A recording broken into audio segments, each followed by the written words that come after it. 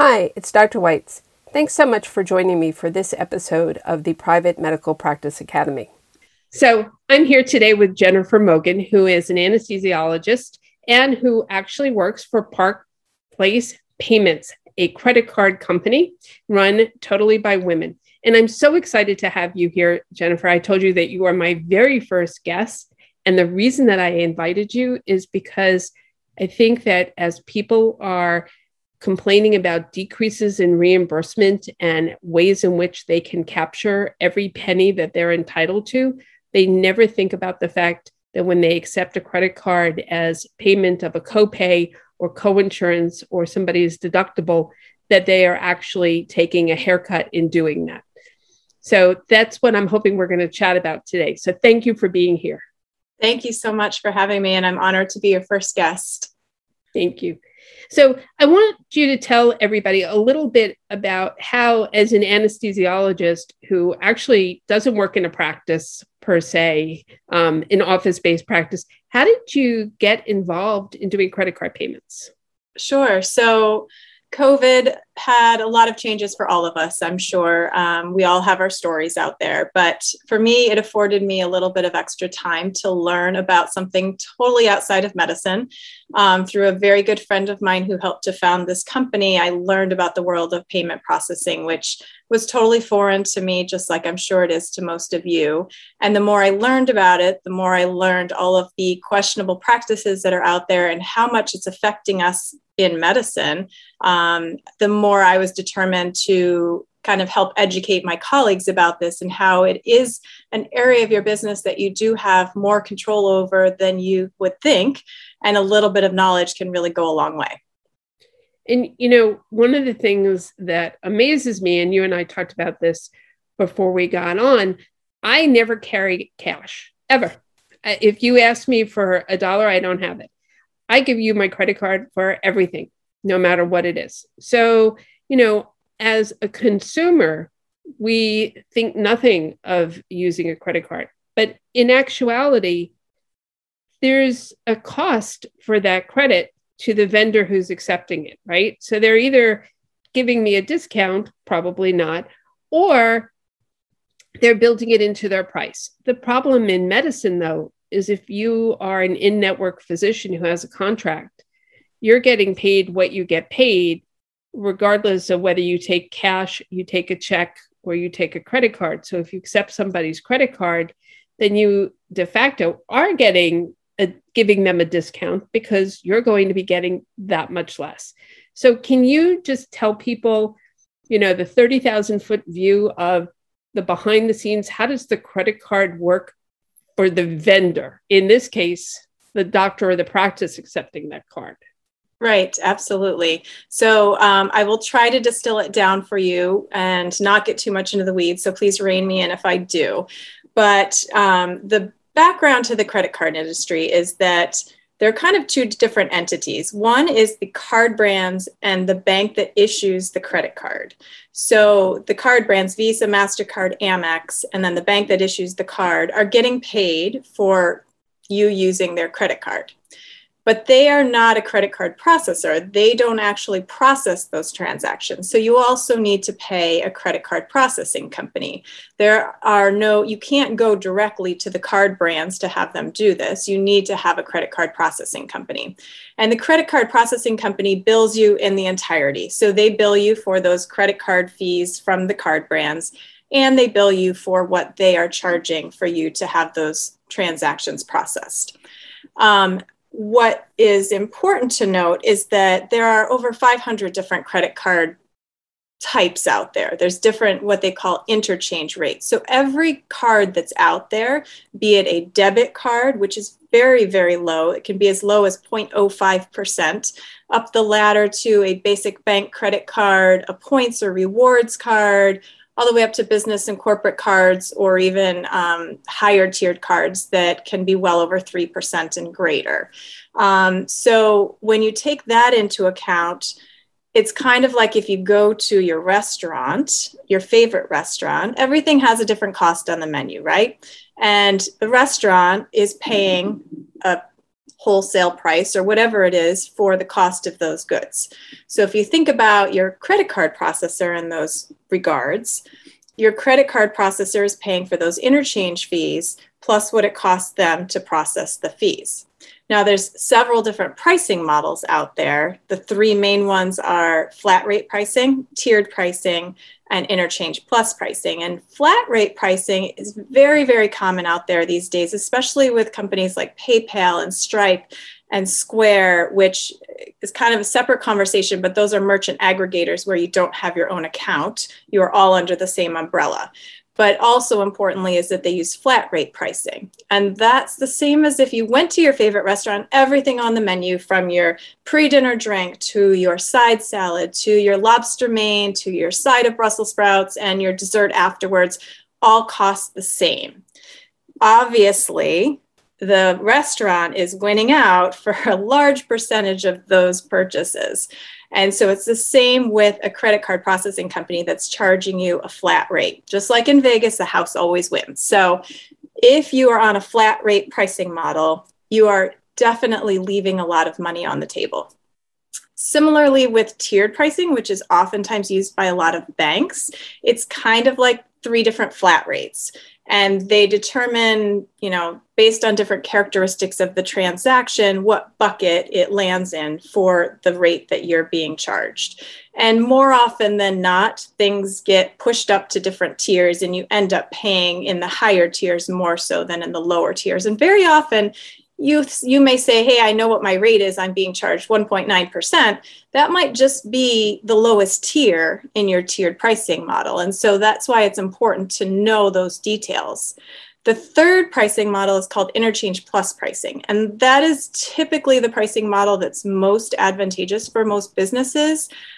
Historically, it was only available to very large retailers like BJ's and Costco and Walmart, but more recently it's being available to more businesses out there. So that is based off of those interchange prices, those interchange rates, plus a small markup for the cost of running that transaction. So those are kind of the basics behind those three different pricing models. And it's important to know what kind of pricing model you're on. That being said, as the merchant, you look at your merchant statement and it's like reading a foreign language because you look through that and, you don't even know what rate you're paying or what fees you're paying, let alone what kind of pricing model you're on. So it's important to ask those questions. If they're not answering the questions for you, it's important to find someone who can help you distill out that information. And I get the merchant statement every month. If I'm that practice owner, where do I even look to get that merchant statement? Well, some merchant statements are mailed to you. Some are emailed to you. Some you have some sort of portal to get onto. I've run into so many practices that have no idea how to access their merchant statement or run into so many difficulties getting it. And that's with intention, because the less you know, if your company is not making it easy for you to get that information, the easier it is for you to just say, I don't have time to deal with this. I'm just going with what's easy. I'm going with my bank because I trust them. I'm going with the payment processor that's integrated with my EMR because it's easy. Easy is not always best. So does the rate change based on time? If I sign a contract, let's say with Stripe, or if I do something with my bank, or I get one of the interchange, do the rates change over time, or basically what I've signed up for is what I've signed up for? Or does it depend on the volume and the amount of money that I bring to the deal? So that's a great question. Every processor is different, and that's part of all of those questionable practices that are out there. There are many times where you'll get quoted one rate, and then over time the rate creeps up and you really don't know. There'll be the little disclaimers at the bottom that will say, effective such and such date, your rates will be increasing. Now, let me back up and say that those interchange rates that are dictated by the card brands, they do reassess those rates every April and October. Typically, they just add on another couple different cards. So instead of 510 interchange rates, there's now 550 interchange rates. But sometimes across the board, they do have a small increase. And that was actually slated to occur this past April. But because of COVID, they did agree to push it off. So probably in October, those rates will go up slightly. However, a lot of processing companies will take advantage of this to increase their own rates at the same time, because you don't know any better. You don't know that you can kind of negotiate those. And as a side note, you shouldn't have to negotiate. There are companies out there that will guarantee the rate that they quote you. You don't have to worry about it. You can just trust that they are looking out for your best interest. And do those rates tend to vary based on volume? Because, a lot of practice owners understand that, like with the billing company, they charge you a % of your collections, but it's based on volume. So the more, revenue you bring in, the lower the rate. Does it work the same way with credit card fees? Sometimes, some companies, yes. Some companies, and I can't speak for all companies, I can only speak for our company. We use a rate card, and it is based on sales volume. As your volume increases, your rates do go down. And we also look at your rates over time. So if, your practice is doubling, tripling, your volume's increasing, you can have a rate adjustment and have those rates go down. In addition to the rates that you're being charged, the other piece of the puzzle is all the extra fees that are involved. So if you look at the end of the statement, there's a whole laundry list of fees that show up, some of which are from the card brands associated with those interchange rates. And some are legitimate charges because there are costs to doing business. You do have to pay for having an account and having next day funding and those sort of services that go along with it. But every company charges in a different way. They call things a different title, they charge a different amount. There's really no regulation about this. So the important part is transparency and disclosure, knowing what you're paying for, knowing what those fees cover, and making sure that random charges don't show up on your bill. Another thing that a lot of companies will do, they'll charge you either quarterly fees or annual fees instead of just a monthly fee, so that you're less likely to notice. If you just pull out a random merchant statement, you're not going to notice that $120 annual fee and that, $49.95 quarterly fee that show up, because maybe you picked out a month where there's no extra fees. So that's another practice out there that's very common. And the bottom line is you want to know what you're paying for up front. Want to know what it's covering. What about equipment? Because it seems like a lot of the credit card companies have proprietary equipment in order to utilize their services. Now, some of them have like Square, where you have this nifty thing that you can scan somebody's card. The banks will offer their own device. How do I make sense of what's a reasonable cost for that? Or is that something that is sometimes bundled? How does that work? Again, across the board, it's different for every company. There are some companies that will lease their equipment to you. We never recommend leasing because you end up way overpaying for your terminals in the long run. Some companies will allow you to purchase your equipment up front. We charge just cost for equipment. Some companies will charge you a lot more. I'll say, we have an example of a lot of people will go to Costco thinking, well, this is great. I can get a great deal through Costco. Well, Costco uses the same back-end processor that our company does, and the same terminal that we sell for like $500, Costco is charging $950. So you think you're getting a great deal by going through someone like Costco. You're not necessarily. So things That's like true that. Of Costco in general, guys. Right. I do love Costco, but you just have to be buyer beware. That's all there is to it. But the other thing is, if your processing company gives you your terminals, number one, nothing is free. You're somehow paying for those terminals, but they also may be giving you terminals that are not quite as up to date as you would like.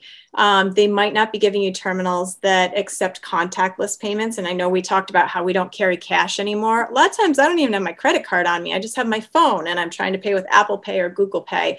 And so if you don't have the ability to accept those contactless payments, you might also be losing out on a transaction there.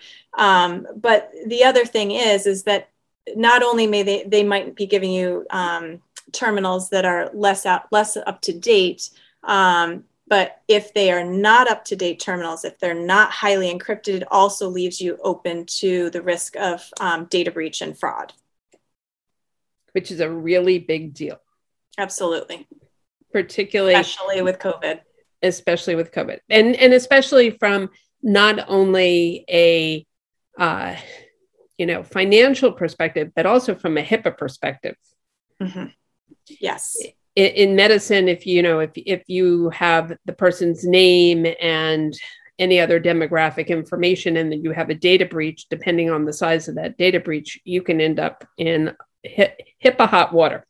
Absolutely. So let me ask you this.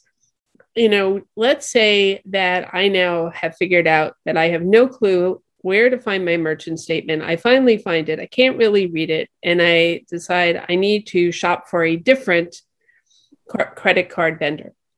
What would be your suggestions for how does somebody go about trying to sort out the myriad of different companies that are out there? For sure. What am I going to ask?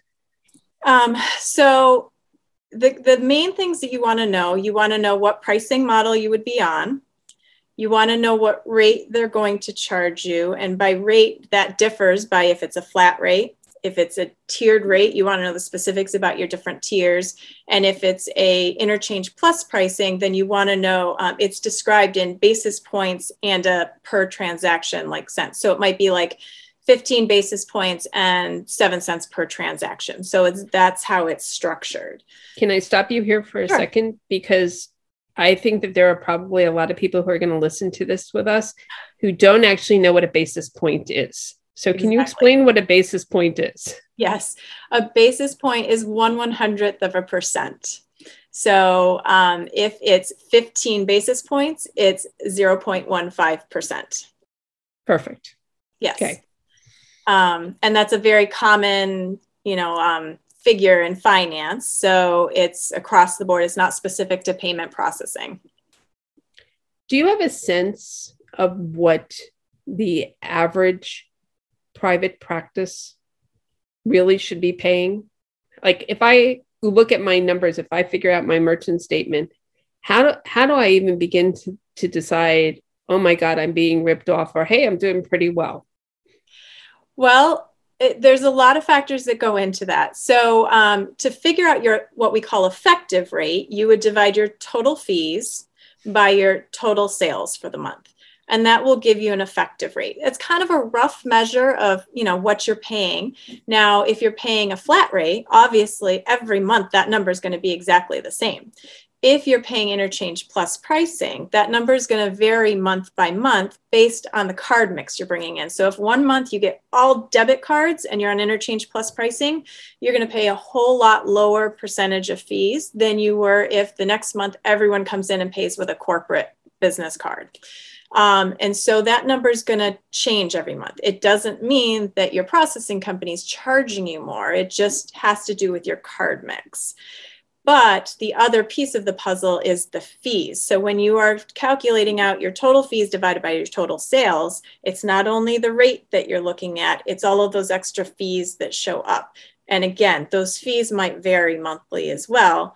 You might end up with what we call a PCI non-compliance fee, which this really drives me crazy. So PCI compliance is kind of like HIPAA, but for credit cards. So it's maintaining security for credit card information, making sure that you're not taking a phone call and writing credit card information down, making sure that you're not storing data improperly. So it's all created with a purpose. It is a headache for the practice. You have to do yearly paperwork. However, importantly, A lot of credit card processing companies will not help you with this. They won't give you the heads up that it's expiring because they get a piece of that fee. So there's no incentive for them to help you with that. So it might show up in really tiny little writing at the end of your thing that your PCI compliance is up. But it's very unlikely that they're going to handhold you through that process and make sure it occurs. Now, I've seen statements where people are paying an annual PCI compliance fee, or an annual compliance fee, it was called. It was $120 annual fee for compliance. And then they were also being charged a $19.95 monthly PCI compliance fee. And then they were being charged a $49.95 a month PCI non-compliance fee because they were non-compliant. So that just tells you that your company's not looking out for you and you are being so overcharged. And I mean, I can't tell you how many times I've seen this happen. Well, and I have to tell you that more likely than not, it's a line item that somebody says, oh, it's a fee, and they have no clue what it is and have nobody to ask. And so they just assume this is a legitimate line item. Right. I think one of the summary things that I'm getting from you on some level is that I want an interchange rate, not a flat rate. Okay. Yes. Not a tiered rate. But the other thing I'm hearing from you is that a practice owner should probably keep track of the distribution of the cards that they are accepting. And if possible, actually choose to not accept some of those higher cost cards. Well, I think it's difficult for a practice owner to say, well, I'm not going to accept, your Chase Rewards card, or I'm not going to accept your business or corporate card. I think that's challenging for a business to do that. When at all possible, if a customer wants to pay with a debit card, make it very easy for them. That's what I'm getting at. I mean, I understand you can't say we're not taking Chase Sapphire, but we're taking let's say American Express Delta cards, right? I understand that, but I also understand that you can make it easier for people to take certain cards than others, right? Yes. Certainly, there are vendors that I've gone to, not doctors, who don't take American Express, who only take MasterCard and Visa, right? So I think there probably is a way to disincentivize people from using one card and incentivizing them to use a different card. Because at the end of the day, is it, to the point that you made earlier, and I think we're going to end there, is as long as you have the data, once you understand how much you are paying for this, once you understand how it affects your bottom line in terms of your revenue cycle, right? And the fact that, yes, you get paid X amount by the insurance company, but in essence, you're actually getting paid less than that when you take a credit card as payment from that patient for whatever their portion is. Then you need to understand what are the mechanisms, including changing the way I pay for my credit card services, to really minimize the expense associated with accepting it. Because I think, to your point, everybody expects that you're going to take a credit card. So as that physician practice, you just have to figure out how's it going to cost you the least amount of money to offer that as a service. True. Yes. Right? Mm-hmm. So, Jennifer, I understand that your company actually offers a free assessment. Do you want to tell us about that? Absolutely. So Park Place does a free payment checkup. There's no obligation. And essentially it's an analysis of your merchant statement and your business in general to determine your needs. Do you need physical terminals? Do you need virtual terminals? Do you process most of your transactions in person? So all of those sort of details. And then we collect 1 or 2 months of your merchant statement. And then we have our analysts look through everything and determine the pricing model, the rates, the fees, and we do a direct side-by-side comparison against our rate card. There are a lot of companies out there that will just look for this information from you and then just undercut whatever rate you're currently getting, just enough to gain your business. And then your rates may go up over time. But in any case, they're just looking out to see, how much they can bargain with you to just get enough of your business. We use a rate card because we feel that it should be honest, transparent. You should know what you're paying, and you shouldn't have to negotiate your rates. We give our best rates up front. So when we do that analysis, we do that side-by-side comparison, you're able to get the information about how you compare with a fair standard. And then you can use that information to make a good choice for your business. 10% of the time we come back and we say, hey, listen, you've got great rates. You have fair pricing. You've got great customer service. Your technology is up to date. We recommend you stay with what you've got. 90% of the time our rates are lower. You have significant savings involved. You have improvements in your customer service, improvements in your technology. But the bottom line is you need that information so you can make an educated decision. Well, and if they use that free analysis, does somebody actually sit down with them and go over the merchant statement so that they can look at it themselves and see what it is somebody's looking at? Yes, we're happy to do that as well. We show you all of the things that we find on the merchant statement that are concerning, and we're happy to go into greater detail with anyone who truly wants to do a deep dive, for sure. Yeah, well, I think, step one for everybody who's listening to this is really understanding how to read the merchant statement. Yes, because that's the fundamental here, right? Yes. So Jennifer, thank you so much for coming. I've really enjoyed this. I hope everybody else will, and take advantage of your offer, because reading those merchant statements, having done it myself, they indeed are a true nosebleed. Thank you so much. Thank you. Thanks for joining me. Please be sure to sign up for my newsletter below.